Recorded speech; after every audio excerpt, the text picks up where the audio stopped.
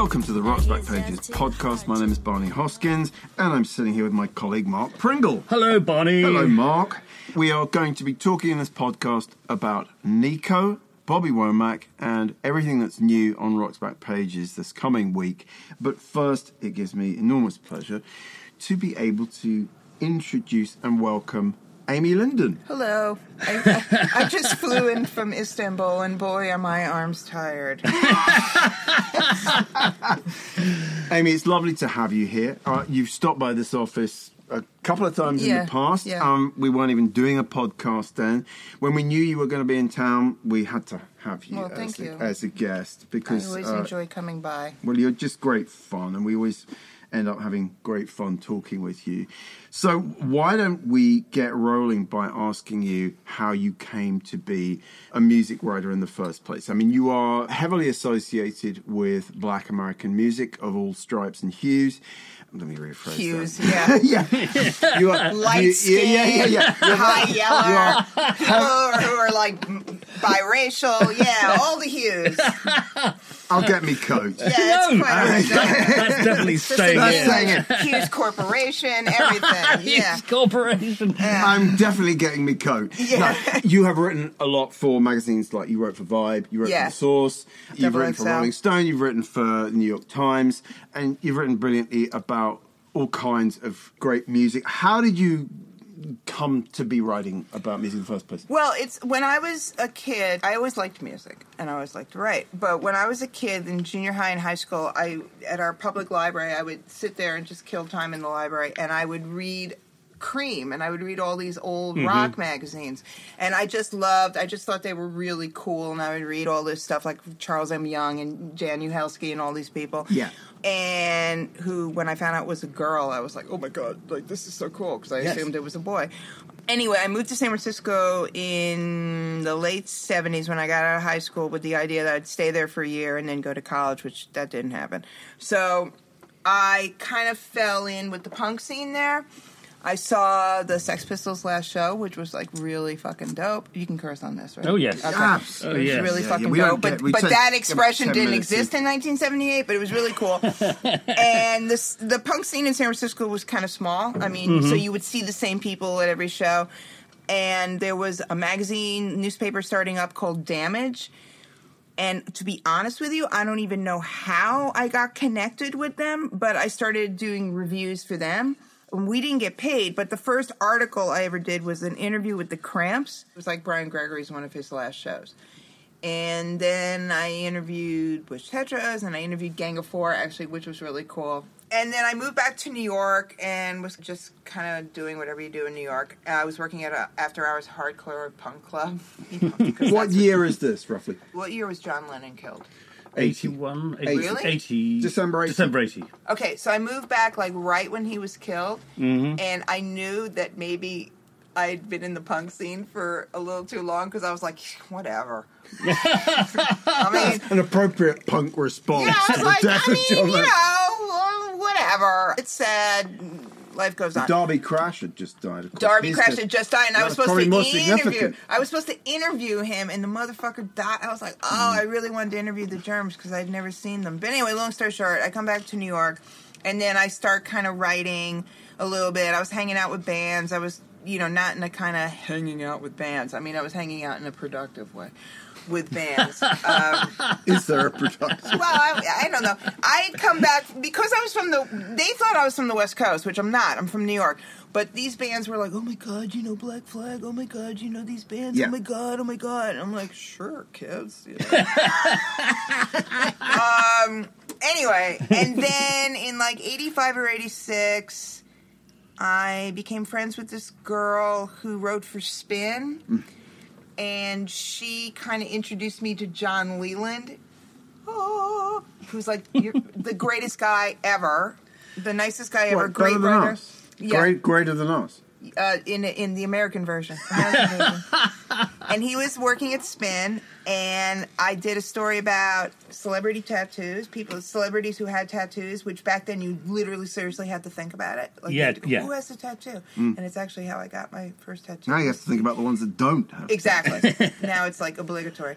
And then I had met this girl, again, it's always I met this girl in my neighborhood who was friends with Boogie Down Productions. And I went over and I kind of knew who they were, and I mentioned it to John. He goes, holy shit. Do you know them? And I went, I don't know them, but I met him. And she goes, you got to do a story about the Boogie Down Productions Juice Crew battle, which I'm going to pretend I knew more about, which I did, but I really didn't. I kind of knew about it, but I didn't. Anyway, so I went to interview Boogie Down Productions, and then Scott LaRock was killed like a week later, which was awful. And then bibbidi bobbidi boo. You know? Right. Did you always like black music? It's like, I didn't really want to write about hip hop. Not that I wasn't a fan, but I felt like the world, like I wasn't in the scene. I wasn't like hanging out. I mean, New York at that point in the early 80s, it was all everywhere. Mm-hmm. But like I didn't go to the Roxy just because I was always, I don't know, something always came up. I didn't go to the Roxy, whatever. But I am like the only person of my age who lived in New York who never went to Danceteria. I went to the old Danceteria and I went to the new Danceteria for reasons I don't even remember why. I'm sure they were stupid. But yeah, I mean, I grew up with Top 40 radio. Right. So, of course, my first bicycle was named Jermaine after Jermaine Jackson. I grew up, it wasn't so, I'm not trying to be like, all kumbaya, but it wasn't like, there was an urban station in New York. It was like WWRL or something like that.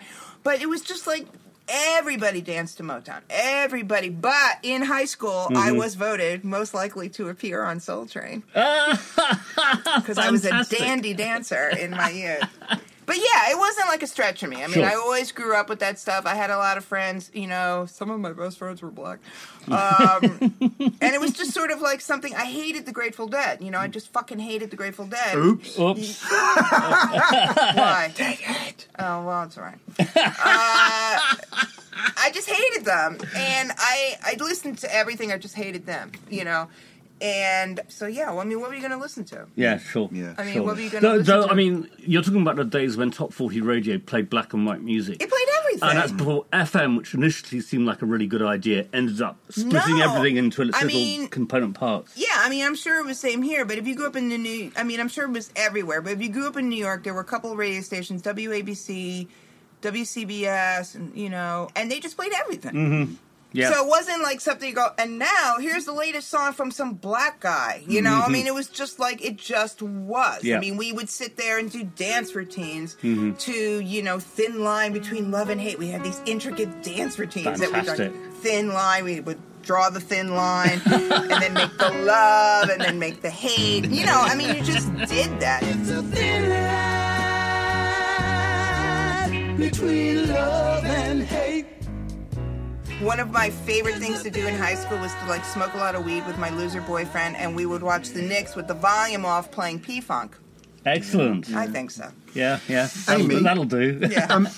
One of the pieces that we've selected for the spotlight on you on the homepage this week is inevitably it has to be the interview that you did with Amy Winehouse. Now, the bizarre thing is, I happen to be, you may not even remember this, but I met you just after you'd interviewed her. Do you remember? At Book Soup. We were on Is that Sunset. what it's called, Book Soup? Yeah, it was Book Soup. We're doing an Hall. event there, and you Fawn came Hall in. Was the receptionist. Was she? Yes. What, that night? She worked as the clerk there, because I kept How looking bizarre. at her like, where do I Fawn know Hall. this chick? Why Where do I didn't know I this know that? chick? Well, anyway, you walked in and you said, I've just interviewed Amy Winehouse. Yeah. And She was supposed to do 2 shows in L.A. I had a ticket for Spaceland the And following she night. canceled. And she cancelled. Yeah, she was supposed to do... She had already played New York. She had already done her American debut, which I was at Joe's Pub.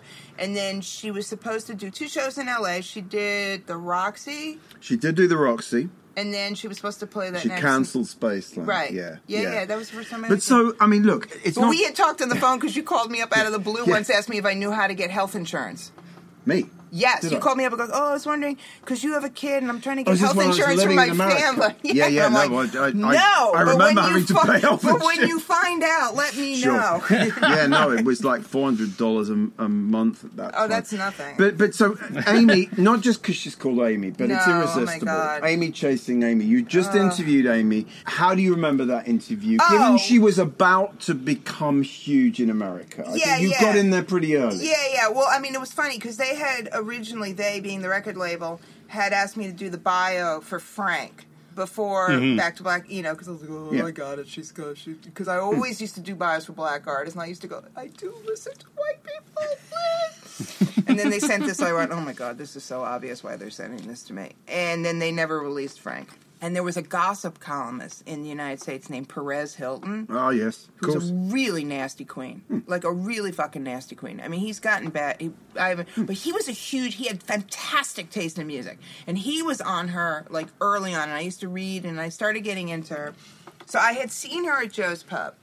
And we have that review on Yeah, and I swear it was like the John Landau, I have seen the future of rock and roll moves. And because Joe's Pub is, like, tiny. It's a cabaret. And as I said in my review, like basically the people that were there, it was industry people and people who couldn't understand why Craig David wasn't a huge star in the United States. So, and then rap, Jay-Z was there. The second show. We didn't get Jay-Z at my show. Right. I had Citizen Cope and Mark Ronson was there and, but Mos Def, who was a good friend of hers. Yes. But, so she was like, had done that remix with Ghostface. Yes. Which was really getting play, actually. I mean, people liked it. That was, I'm no good. Yeah. I mean, because history has proven, at least the history of my world, that black folk are going to check for a white artist way before a white artist is going to check for a black artist. White fans. They're just like, if you show that you're there to do the work and you're not pandering, they're there. People are there. Yo, I knew you was trouble when I first laid eyes on you. Temperature so hot, the heat just rise with you. Let me ride with you, talk about your mistakes. You cheated yourself, but these are the breaks, and it'll never be the same. But anyway, so yes, I was going to interview her for a black magazine, for a hip hop magazine actually. For Double XL had a little R&B, the hip hop soul, a little offshoot that they did, and they were into her, and they also liked her because she was supposedly out of control. And, that she was punching people out, and this was cool. So I was kind of expecting not the worst, but I thought she could be a piece of work. And so we met at the Chateau Marmont, which is, riddled with history, obviously. And she comes out, and she was a little late, but again, I've been dealing with hip-hop artists for a long time. If you're within 2 days of the interview, you're doing well. We're doing well. And...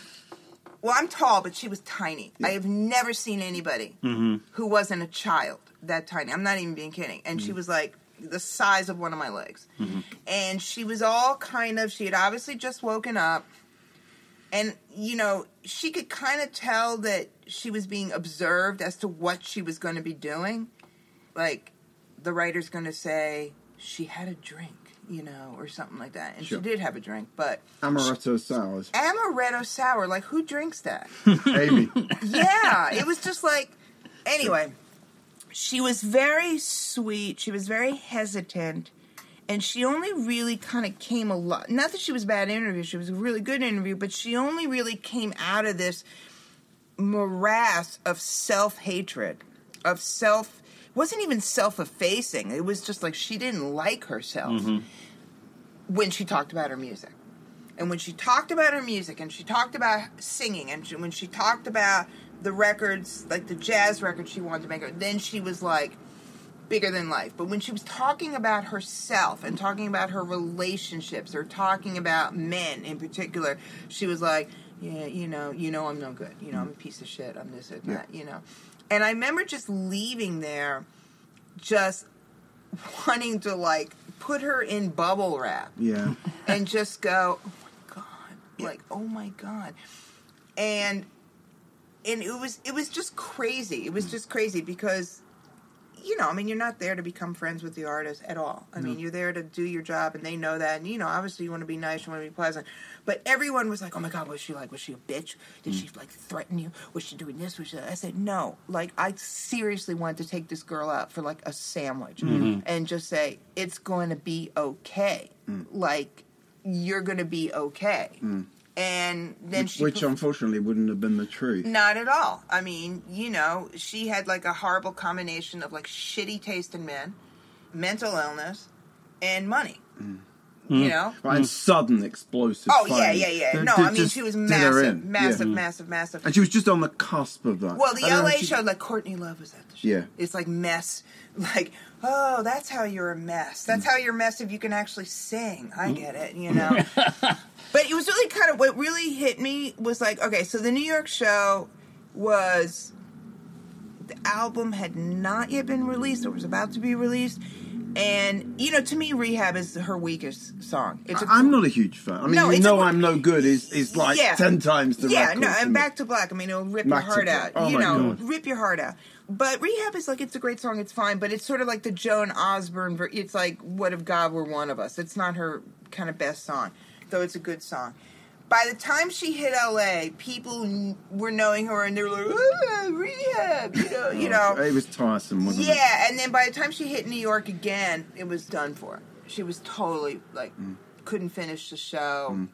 It was so really sad. It was really sad. I just want to say one thing, and it's, I mean, Mark is a great guy and he's a great producer, but Salaam Remi always gets overlooked. Yes, very much so. Yeah, I had no idea until I saw the second Amy movie, which is much more about the music than the first Amy movie. Okay. And the second one, suddenly I realised that actually basically half of this album he produced. Salaam did it. You know, and I think what was good in terms of, you know, Mark Ronson did a very good job. And actually Mark Ronson mixed it. And I believe he mixed it. And what he did, which was really clever, is he made their productions indistinguishable from one another. Yeah. That they sounded completely No, other it doesn't sound like two guys. It doesn't. No, but when they released that Outtakes record, the Lioness record, Salaam hosted the listening session. He's a nice guy, first off, and I've interviewed him before, and he's an interesting guy, actually.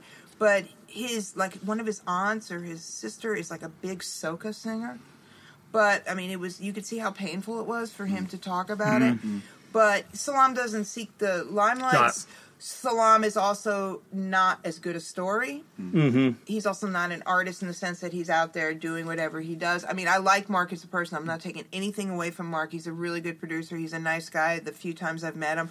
But I just always feel like Salaam also did that. Yeah. You know, and Salaam produced the records that influenced Amy. Like, he produced the Fugees record, you know, and... I mean, to be fair, in the film, the documentary, he gets his dues. That's I mean, what, he features a lot in it. That's what I'm saying. Yeah. It's the first time I really became aware of how central he and was. comes to so much across stuff. really He well. comes across Such great. a sweet guy. But I just sometimes feel bad, like... Well, because it's partly because Mark Ronson is an artist in his own right. And also a really good self-promoter. Yeah, he is. No, he is. And Maybe he's this just big like, story. which is fine. I mean, it's not to take it, but I always just almost feel like I always have to, Yeah, I want to remind people Yeah, that yeah. Salaam Remi produced half of that record. That's right. Amy, you've interviewed so many other great stuff. Everybody, baby, everybody. Missy Elliott, Kanye West. Tell us a little bit about Kanye, because we're probably going to feature the Kanye Ay, piece. Dios mío. Where do we start? All right.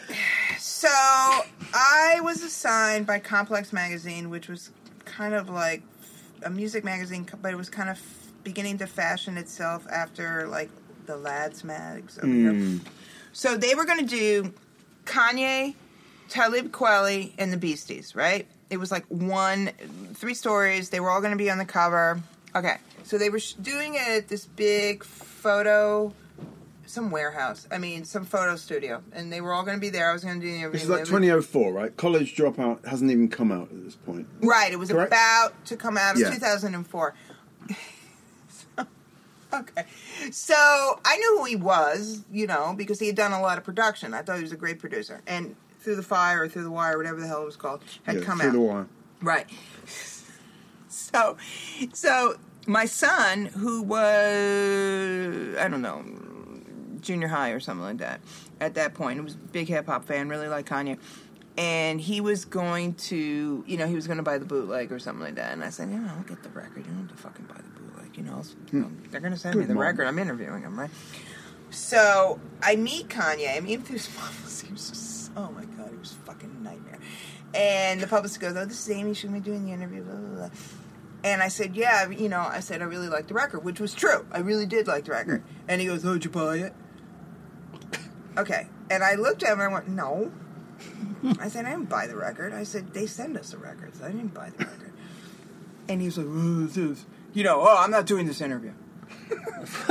I'm like, I said, well, if it makes you feel any better. I did buy the record. No. I said, if it makes you feel any better, my son was going to buy a bootleg, and I told him not to buy the bootleg. So, in essence, I saved you money because my kid was going to buy a fucking bootleg, and you wouldn't have gotten that $5 anyway, and I wouldn't have paid for the record, so we're even. And I said it like in a funny way, and he's ready to walk off. So the publicist is like, oh, you know, Amy's, she's got a sense of humor, she's got a sort of a dark sense of humor, she's really great, you love her, blah, blah, blah. All right.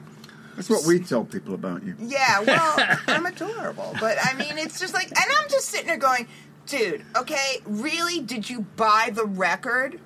Have you... No. You know, that's what that for promotional use on the fucking record means, you moron. So I'm like, all right, whatever. So I interviewed Talib, nice guy, you know, well-respected, great guy, blah, blah, blah. Then I interviewed the Beasties, who are sort of new from, like, back in the day. And also, at that point, I was sort of starting to vaguely date someone Beastie-affiliated. So, we hadn't really started dating yet, but he was Beastie-affiliated. That's the best line in the podcast so far. I was vaguely starting to date someone who was vaguely Beastie-affiliated. Well, to hear him tell it, he's completely, you know... but anyway, we were just starting to get together. So we had that kind of conversation and stuff like that. And then... So they were great, and they were funny, and they're the Beasties, and they're pros, and, you know, whatever. Yeah. And then I had to interview Kanye. All right, so Kanye was the first you had to wait because he had to get his shape up. It was like, okay, I understand that. You know what a shape up is? No. We looked bewildered. It's a black term. It's when your hair is being... Black guys, you know, you're getting the haircut. You're shaping it up. Okay. You're getting a shape up. Right. Got it. Because... Time to get a shape up. Time to get a shape up. But it's not like a haircut. It's like a more maintenance. At least I got her to shape up, Bob. Yeah.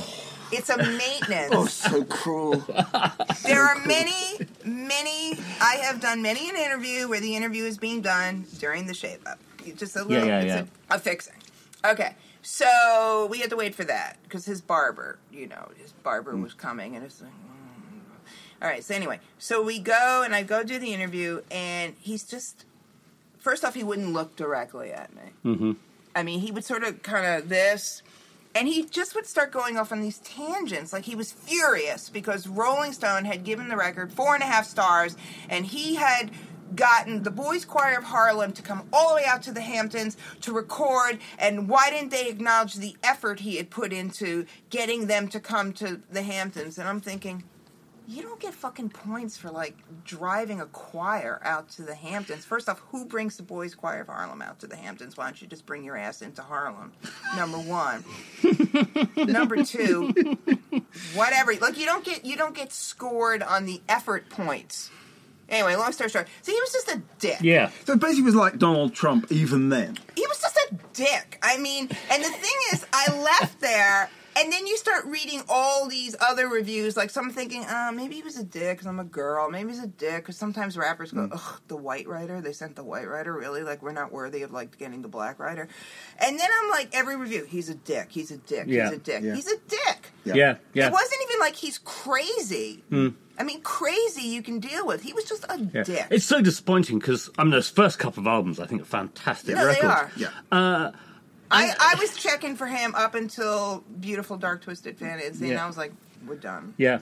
It lost me. And, you know, like recently, him chumming up with Donald Trump, you know, it's like, Jesus Christ. I mean, I just think he's one of these people who thinks being a provocateur for the sake of being a provocateur. And, I mean, I don't want to... His mental illness is not something to joke around about. No, if he indeed is bipolar, that's really sad. That's effed up. But the thing is, he could be talking about it in a positive way to get people to talk about mental illness, but then he just... It all doesn't matter. I know a lot of crazy people. Yeah. They're not dicks. No. I don't know whether Kanye's ever sampled Bobby Womack, but we're going to just roll back in time to the audio interview. It's your boy Kanye to the... Got consequence in here. I see now. Little brother. I see now. Yeah. I want y'all to listen. Let you through, boy.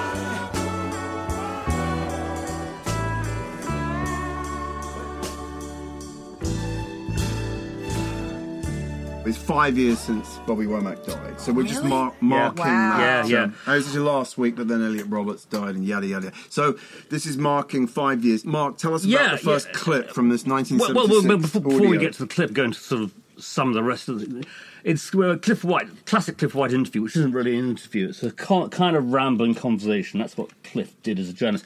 And it would produce really great copy as a result. It starts off with Bobby playing guitar, singing a song. He's in a hotel room, I guess. Oh my God. He's just played his British debut show at the Hammersmith Odeon, which hadn't gone very well. And so there's a bit of a post-mortem going on about the show. That's around the corner, right? It's very close. Okay. And in fact, I went through I posted one of the reviews a couple of weeks ago, it's and another good review. And I glanced at a couple of the other reviews, and they're all mixed, including Vivian Goldman, who's a huge Bobby Womack fan. And so they're sort of talking about that, and it's fairly rambling stuff. But then he gets on to this thing about, Cliff asks him, do you get flack from the black disc jockeys, particularly about using white musicians? So that's this clip right now. Everybody claims that they want the best things out of life. But not everyone wanna go. You get any stick from black jocks because you've been working with so many white musicians now and got such a white following?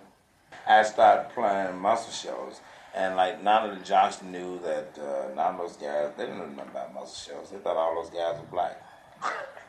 They did. They really thought they were black until they was telling me, what do you think about, we were doing an interview one time, they said, what do you think about all these white guys trying to steal our music? Listen at your music. And we listen at Aretha Franklin, listen at Joe Tex and all these people. He said, he said, they're trying to get it. But they didn't know that the guys on I said, well, all those guys on the session is white. They said, oh, man, you're shocking me. I said, no, I'm serious. They were really oh, man, I can't believe it. What they haven't stolen it, they got it.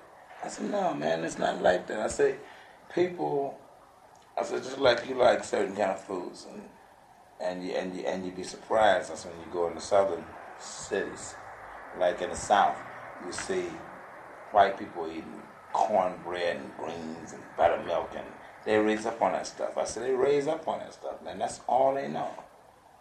I said, then you come to L.A. and don't nobody want to eat up a steak and baked potato. They have vegetables, man. They don't even deal with that. They don't even deal with greens. They don't even eat pork. And they don't eat anything but, cottage cheese and stuff like that. Bagels, lox and bagels.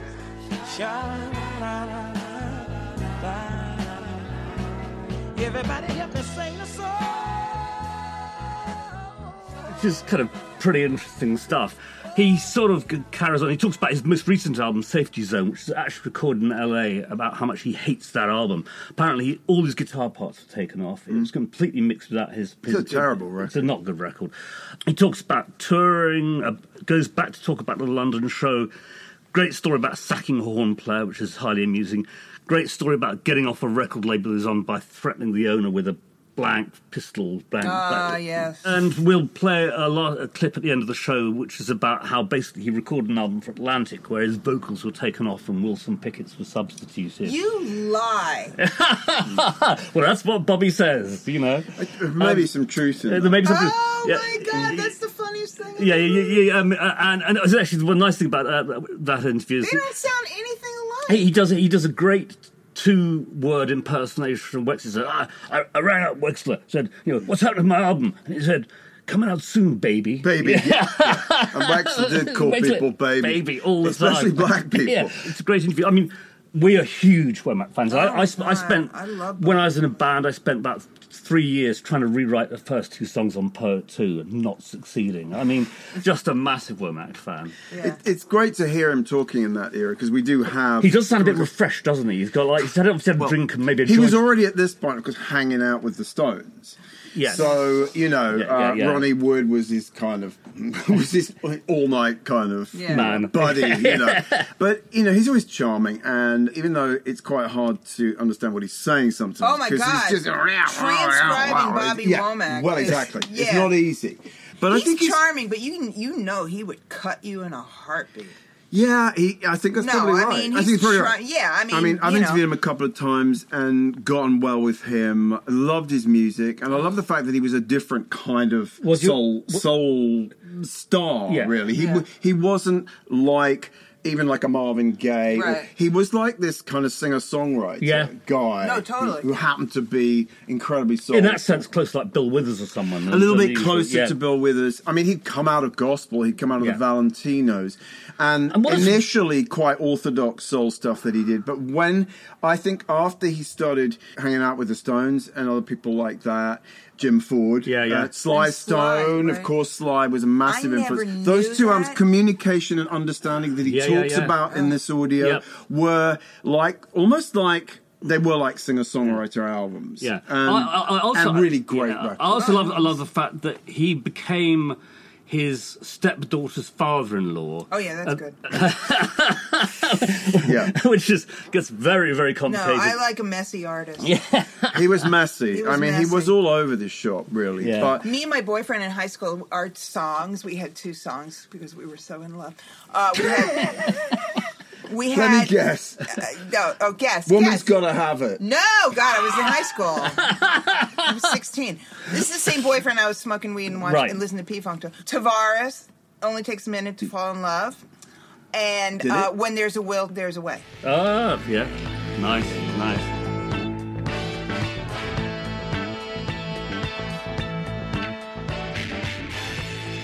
I enjoyed this interview. It's quite hard to make out what he's saying. For what it's worth, I interviewed Marquis Smith once, and I didn't understand a fucking word he said. I thought the tape was backwards. I was like, oh shit, this tape, and I just made it up. Well, funny you should mention Marquis Smith, because we can segue just briefly into a little discussion about Nico. I met Nico a couple of times. One was with Marquis Smith. What are you trying to say? No, I was going to say, do you want me to tell my Womack story? Do you want me to tell my Womack story? Oh, I didn't even know you. Yeah. Come, tell us your Womack story. Okay, it's really quick. Okay, so huge fan. You know, I just love him. Okay, so I interviewed Resurrection for the New York Times, which I thought was a good record. I don't care if you guys think it was a good record. I thought it was a good record. I'm assuming you didn't. Did you like it? I can't even remember it, to be honest. I'm not sure I can remember. It's good. I liked it. Anyway, long story short, I get a call from somebody at the New York Times. And they're like, we received a phone call for you, but we didn't want to give out, it's way before cell phones. We didn't want to give out your phone number, but he wanted you to have his number, and he wanted you to call him. And I'm like, who's it? And they go, it's Bobby Womack. And I'm like, yeah, right. And I'm like, all right, sure, I'll play this game. So I call him, and it's fucking Bobby Womack. And I'm talking to him, and he's like, oh, baby, I just want to say, you know, I really like, this is my all-purpose old black eye singer voice. I do the same voice for James Brown. I do the same voice for everybody. But it's like, I just want to say that, you know, I really dug it. You know, the review was, like, really good. You know, I was sitting there, with Ronnie and Keith. And I'm like, and I'm in the back of my mind, I'm going, he's Ronnie Wood, right? Keith Richards, right? Oh, man, I'm talking to Bobby Womack, and he's hanging out with Ronnie Wood. Anyway, so that was like, and then I did get to see him before he passed at City Winery, and he was, you know, he had to sit, and he had the lyrics in front of him. But I'm really glad I got to see him, and I took my son, and as the show's going on, my kid's on the phone, I'm like going, put your fucking phone away. But then he said he was Googling the samples, because he's like, I know this song. What, Shazamming it? Yeah. No. He was like, oh, I know the song. Who sampled this? And then I got to meet, I did like I very rarely like want a picture with the celebrity. Yeah. But it was Bobby Womack. Yeah. And I was just, he... That last album, Damon Albarn's done some good stuff and some stuff I really can't stand, but I thought they did a really good job with him on that last album. No, but that wasn't Damon Albarn's it was mainly Richard Russell. That was a good record. I thought it was terrific. Damon record. had some input into it. Yeah. But I will say that I interviewed Bobby Womack around that time, or when he was doing with the Gorillaz. And he told me he had no fucking idea who the Gorillaz were. It was like his son said, Dad, you should do this, man. The young white kids, they like that kind of music. And he's like, check? Yeah. And then he ended up killing it with them, but he, Yeah, there's a track called Cloud of Unknowing on the Gorillaz album, which is it's beautiful. And Stylo.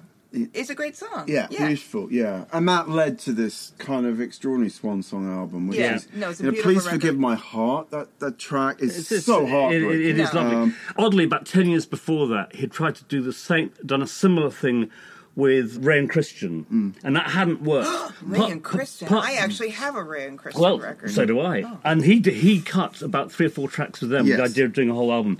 They just didn't get on. I don't think he understood their Manchester accents and so on and so forth. That would be a problem. A bit like you with Marky Smith, Well, you know. Yeah. So he sounds like Yosemite Sam. So like Yosemite Sam meets Yosemite Sam, they're not going to understand each other. Yeah, that's right. But it's very similar to the last album. Oh, okay. It really is. It's actually, they're very good. There's 2 or 3 tracks which are really, really worth listening to.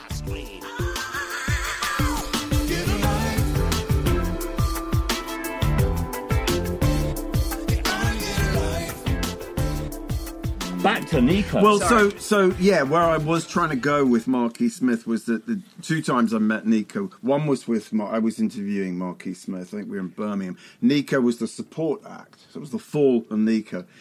So I met her then. Get it, Fall, Nico. Sorry. Yeah.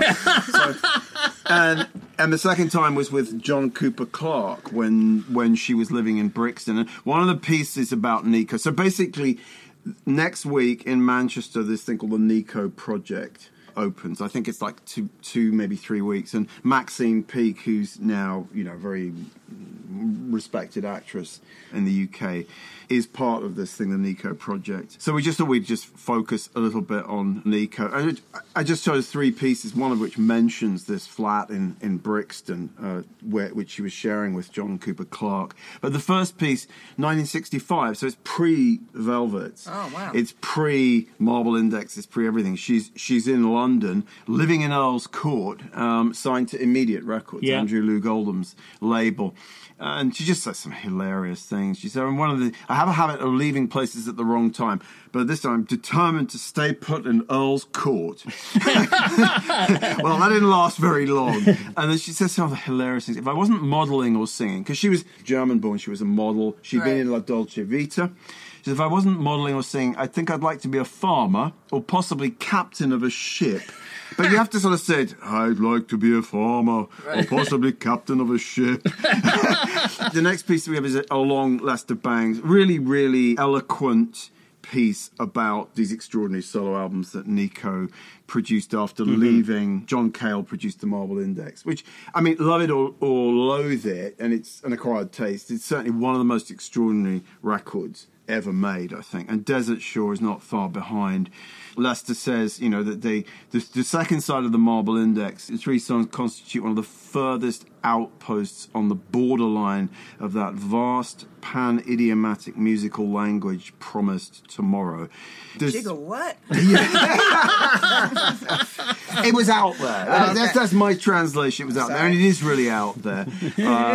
But it's good. And then the last piece is actually an interview that Nico did in Australia with Clinton Walker. Oh, this is the one that Tammy Faye Starlight does. Oh, is it? Really? She reproduces that interview. No, it is...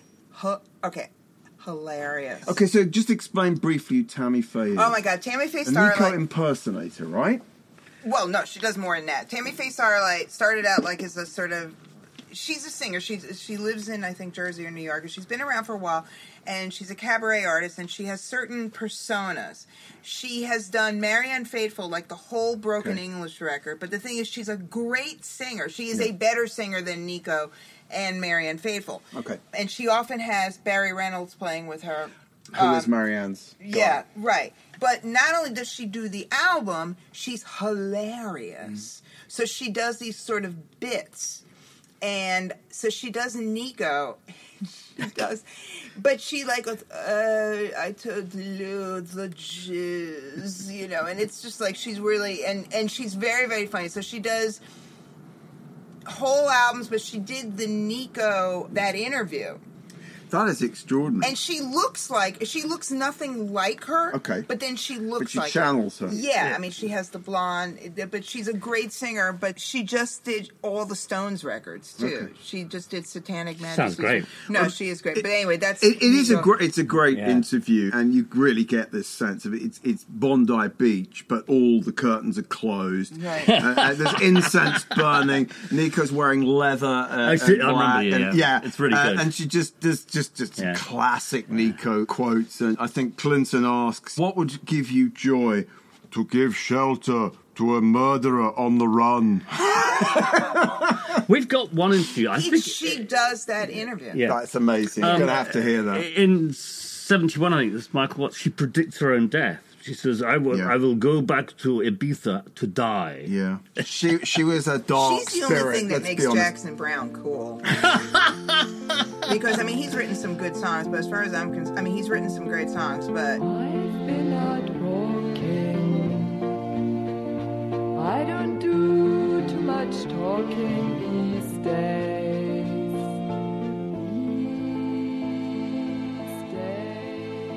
That's Nico, the Nico Project, and yeah, 3 great pieces And of course, about our her. previous guest, Jennifer Off Bickerdike, Is writing the sort of official, quasi-official biography. Yeah. We'll get an email from Jennifer.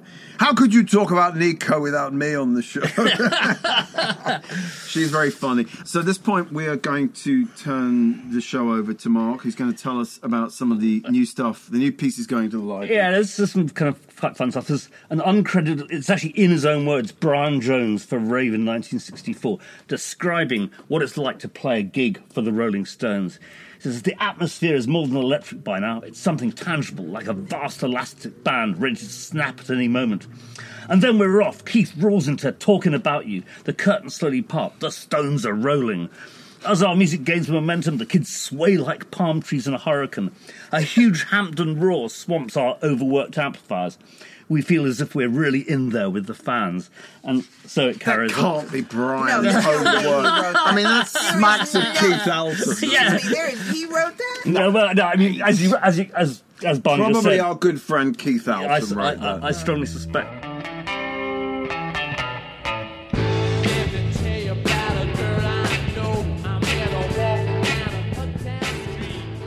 Geoffrey Cannon reviewing Delaney and Bonnie and Friends at the Royal Albert Hall in December '69. And this is when Eric Clapton, Delaney and Bonnie supported Blind Faith on the tour and then broke up, and Eric basically joined Delaney and Bonnie And for stole their whole shit. and stole the whole shit. Okay. Sorry, you're going to cut that No, part no, out? no. That's absolutely right. She says, Bonnie Bramlett glances at Eric Clapton. I can see her feel the glory of the fact that he's playing for her. After years of Tiny Hall's ex-I Kept Bonnie, not so long ago singing in bars in San Fernando, is being backed tonight by the most famous and magnetic white guitarist in the world. Yee-ow! She steps back from the microphone, hoists her skirts, skips, laughs, alight with joy. I mean, it's a lovely piece of writing. You know, I mean, what everyone feels about Eric Clapton. I don't like Eric Clapton. I think he's overrated. Oh God, There. no! I think We would absolutely we would concur with completely that. Hashtag overrated. Yeah, no, I mean, I have recently started. They released a load of live Cream stuff as part of these massive reissue series. Yeah. A lot, and it's kind of quite compelling as a sort of mad, or neo psychedelic, power trio noise, but. Everything he did after Cream has just been... He's just like a walking... This is a horrible thing to say, but I don't care. I will preface it by saying kids don't do drugs. But he's a walking advertisement. What happens when you stop doing heroin, you become fucking boring, man. I'm sorry. Kids don't do drugs. Kids don't give up heroin. Yeah, don't give up heroin. Woo! Moving on to 71, Michael Watts and Melody Maker interviewing Randy Newman. Now, Randy Newman always gives a good interview. 71... He hasn't really got his career is sort of getting going. He'd be making these records which weren't selling much, and so on and so forth. Yeah. He'd developing the reputation, but he's great. He says, maybe I get all the rot out, and that's why I'm so lovable and friendly and perfect in every way. Saintly, that's what sums me up. Just love it. Ever I've gone, they like me, but I get bored. I'm a manager's nightmare. I guess you can't handle me. In this interview, he's very uncertain about himself, about his place in the pop world. He had just done a sort of a showcase for the industry in some London hotel, and had stopped halfway through because everyone was just talking and drinking. And didn't throw a strop. He just obviously thought, why am I here?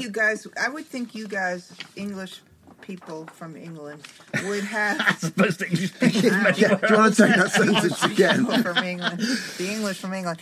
I would think you guys would have a hard time understanding him, not literally understanding what he says, but to me, he just seems like so fucking deadpan American. No. I think actually we get him better than a lot of Americans do. And I'd say Because you see, we get irony. we get irony. That's sufficiently provocative. Yeah, we get some irony. But he's all about irony, and he would himself say, not that the English get me more than my fellow countrymen do, but I think he would lament the fact that a lot of Americans don't get irony. A la, like, short people, rednecks, these songs that got him into huge trouble because... kind of cranky about shit like that. Short people got no reason. Short people got no reason. Short people got no reason to live. They got Moving to 75, Larry Sloman, who we talked about last week in relation to the Rolling Thunder review. This is, he reported on George Harrison's 75 tour and interviews him, and the tour is really a bit of a disaster. The audiences aren't interested in George's recent album, recent work. They just want the sort of the hits, and the interviews are just really dull, because George Harrison's talking sort of kind of, karmic bollocks, basically, Anyway, getting back to karma, I see life as a piece of string, the goal being to try to undo all the knots, and he carries on in this sort of... That's how you see it, isn't it, Ames? Kind of smacked a bit. I mean, he's dead, Yeah, I know. I mean, look, believe that. I've trashed 2 Beatles in 45 minutes. Shame we don't have pieces on the others. No, I like the Beatles. I just want to go on record saying I like the Beatles. Okay, Well, in case you get sort of attacked. Yeah, you never know. You never know.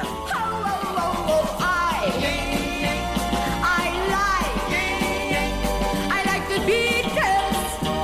Oh yeah.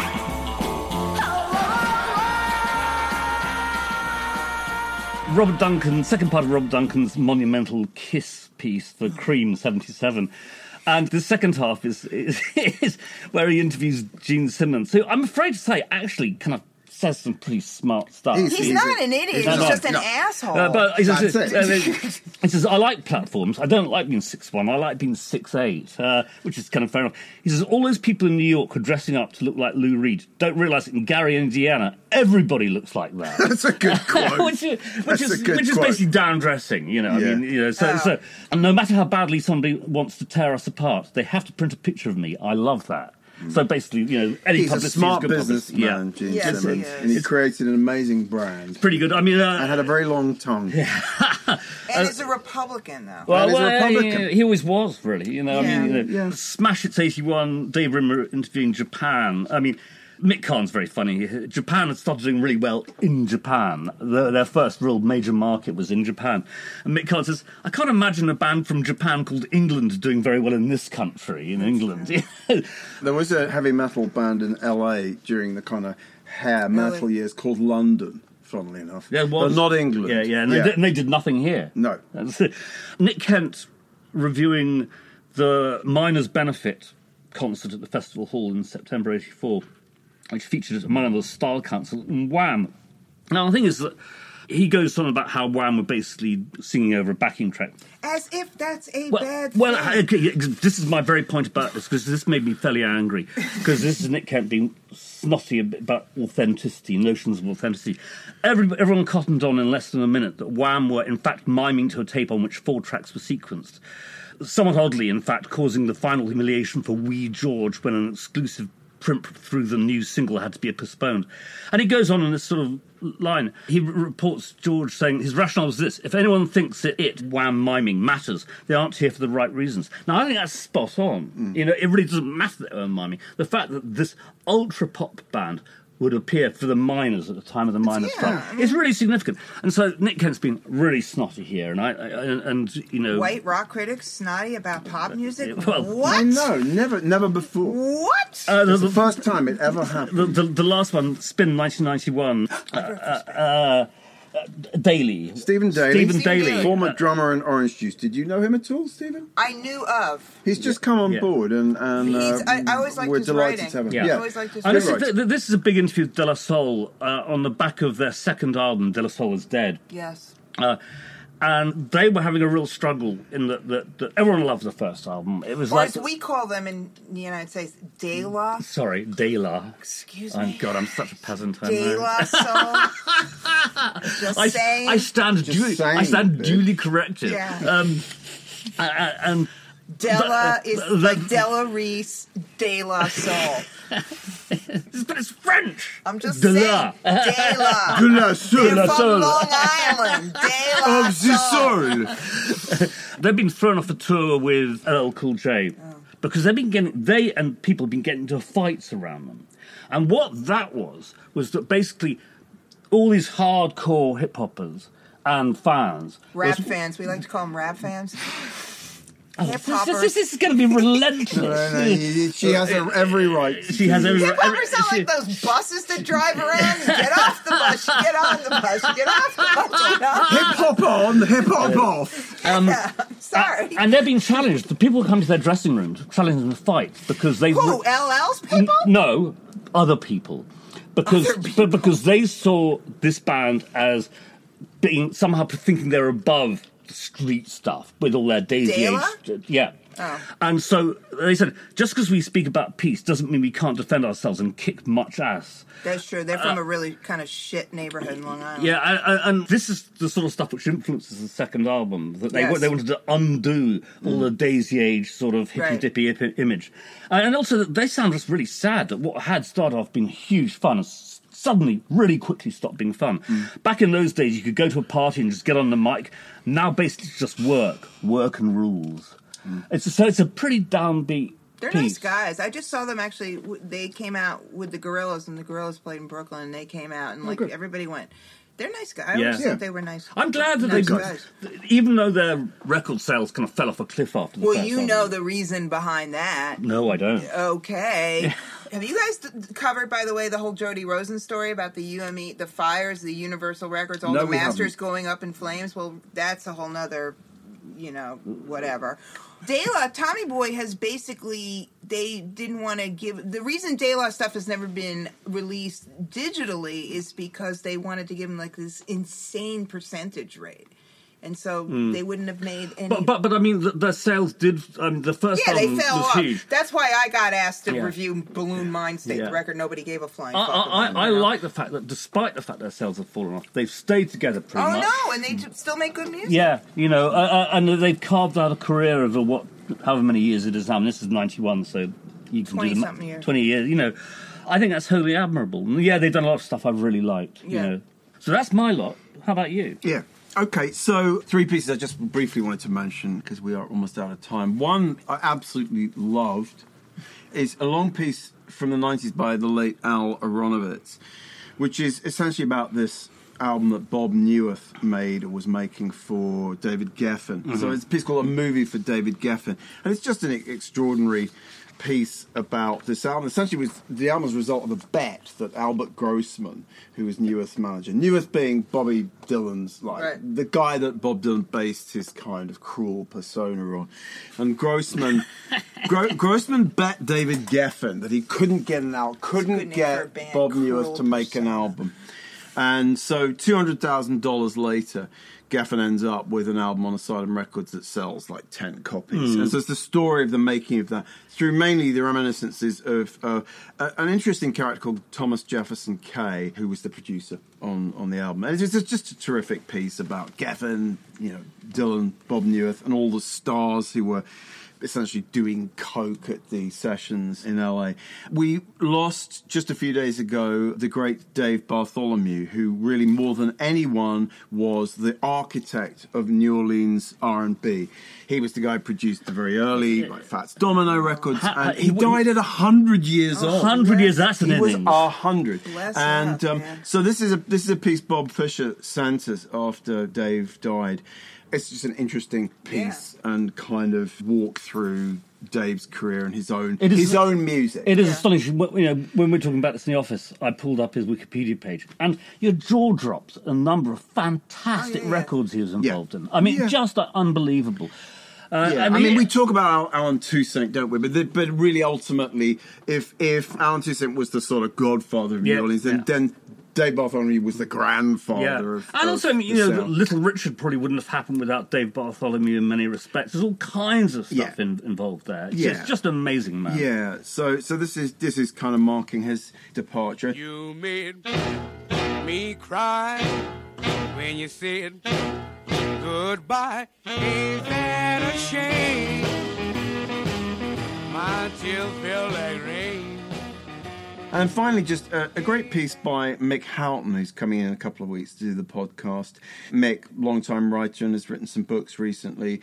He has a new book out called Fried and Justified. This is a piece from 2011 about Terry Reid, who I'm a big fan of, and it's really the story of how Terry Reid missed sort of every boat that he could possibly have missed. Yeah. You know, he most famously, he was slated to be the original frontman in Led Zeppelin. Yeah. But he, he was signed by Mickey Most. There were so many points at which Terry Reid, one of the great white R&B singers. Fun fact, Terry Reid is on the Last Replacements record. Is he? Yeah, he sings Someone Takes the Wheel. Someone Take the Wheel. Oh, does he? That's good to know. We've got an audio interview of him on the site, which is terrific. He tells all these stories about his near misses with such good humour. Such good grace. I mean, it's like, I couldn't do Led Zeppelin because actually I'd already agreed to do a tour of ballrooms in England. Yeah. I mean, Peter Jan and so he's like Jaywalkers.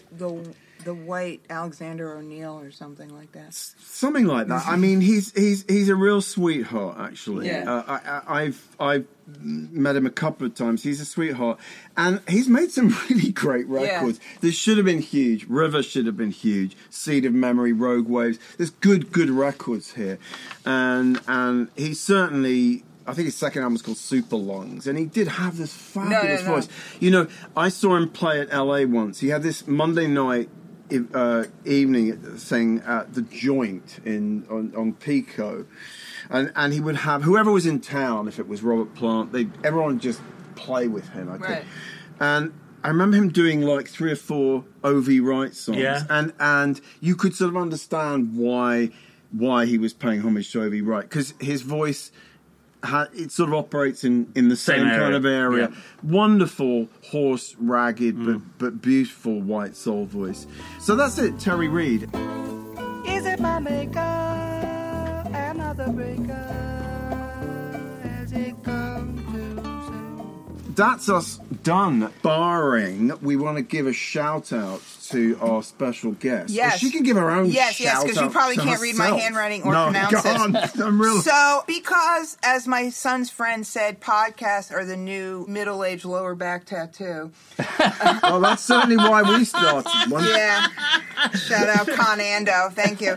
So, myself and my friend Courtney Anderson, who's a long-time industry, he's been in the biz, and he's a DJ and a music curator. He's, like, crazy cool. So, we decided to do a podcast because we got shit to say. We're like angry, and he's black and gay, and I'm white and straight. And woo! Intersectionality. Woo! So, a word I had to look up. But anyway, so we have a podcast, and speaking of, we tried to think of a name, and we're both very New York, and he wanted to call it The Thing Is, and I wanted to call it Not For Nothing, but then we came up with I'ma Let You Finish. Because in homage of came up with the Kanye thing, but also we talk over each other. Anyway, so our Instagram, we never do that. Yeah, our Instagram is I'ma Let You Finish New York. Believe it or not, somebody else had I'ma Let You Finish. So IMMALET You Finish New York NY. At Twitter, we're Finish I'ma. And we're on Spotify now. I'ma Let You Finish, and it's but with no spaces in between. So I'ma Let You Finish. We did our first show about Madonna, me basically ensuring I will never get a Madonna ticket in my life. And the new whatever. You know what I mean? Whatever, okay? Yeah. Whatever. And our next one, we're just going to... We have a lot... In the United States, as you can imagine, we have lots of things to talk about. But more importantly, the Knicks have just fucking ensured that they're going to have the worst season of all time again. So we're both sports fans, too. So that's my foray into the professional world of anything I'm going to let you finish, but yeah. I'm not going to let you finish. Yeah. Is that... So it's just anything to do with, like, New York music, culture, not even intersectionality, the New York Knicks, No, Donald Trump. It's just there's a lot going on in the world, obviously, but there's a lot going on in culture. It's a very intense... I mean, I know you guys are going through your shit, too.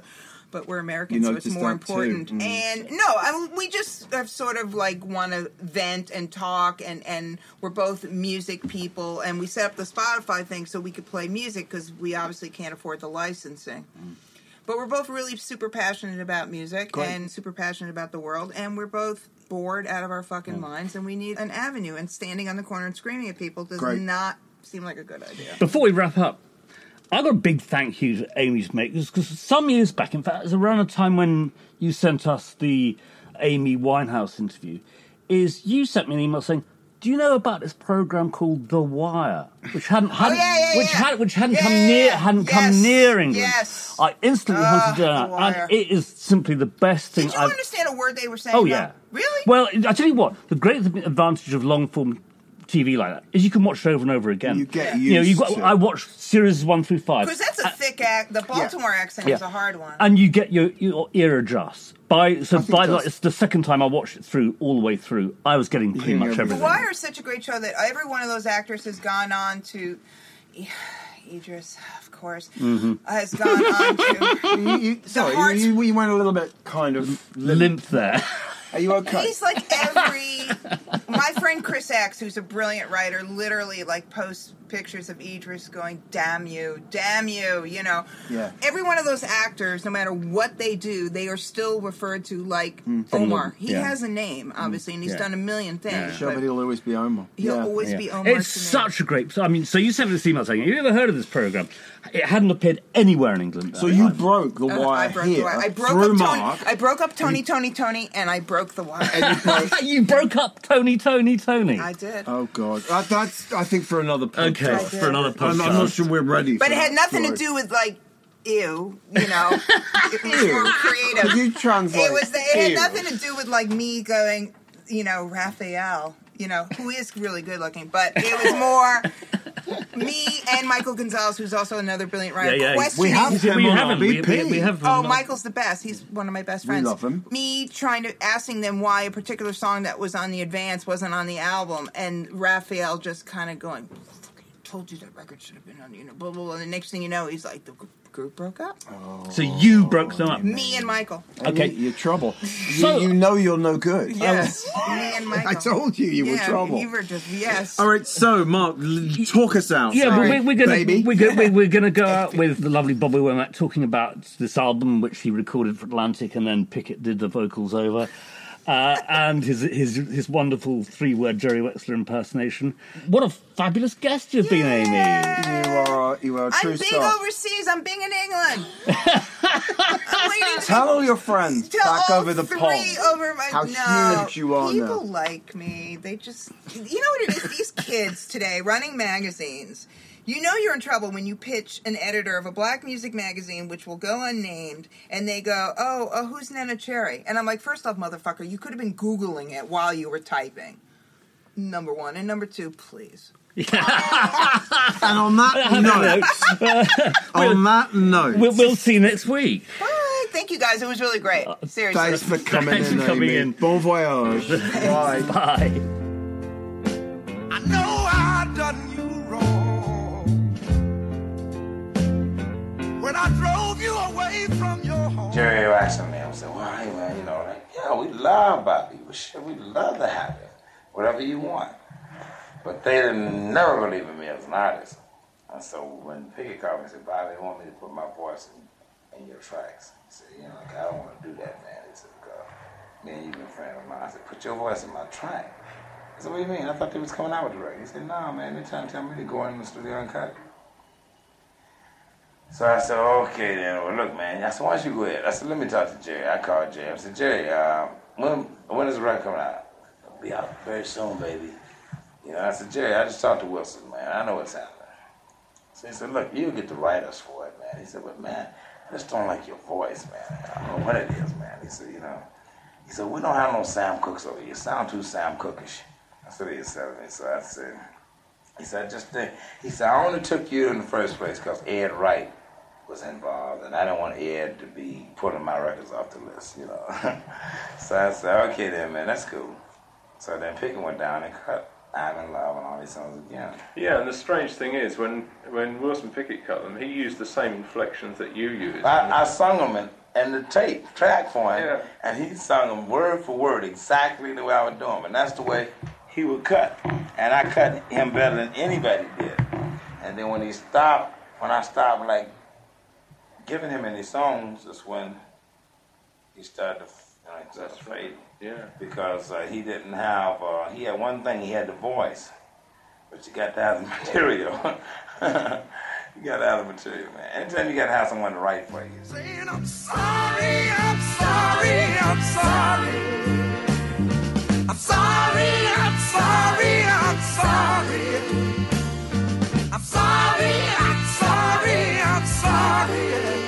Oh, yeah. That was Bobby Womack in conversation with Cliff White in 1976, concluding this week's Rocks Back Pages podcast. Many thanks to special guest Amy Linden. Her podcast, I'ma Let You Finish, all one word, is available on Spotify. The hosts were Barney Hoskins and Mark Pringle, and the producer was Jasper Murison Bowie. You can find thousands of articles, as well as hundreds of full-length audio interviews at rocksbackpages.com.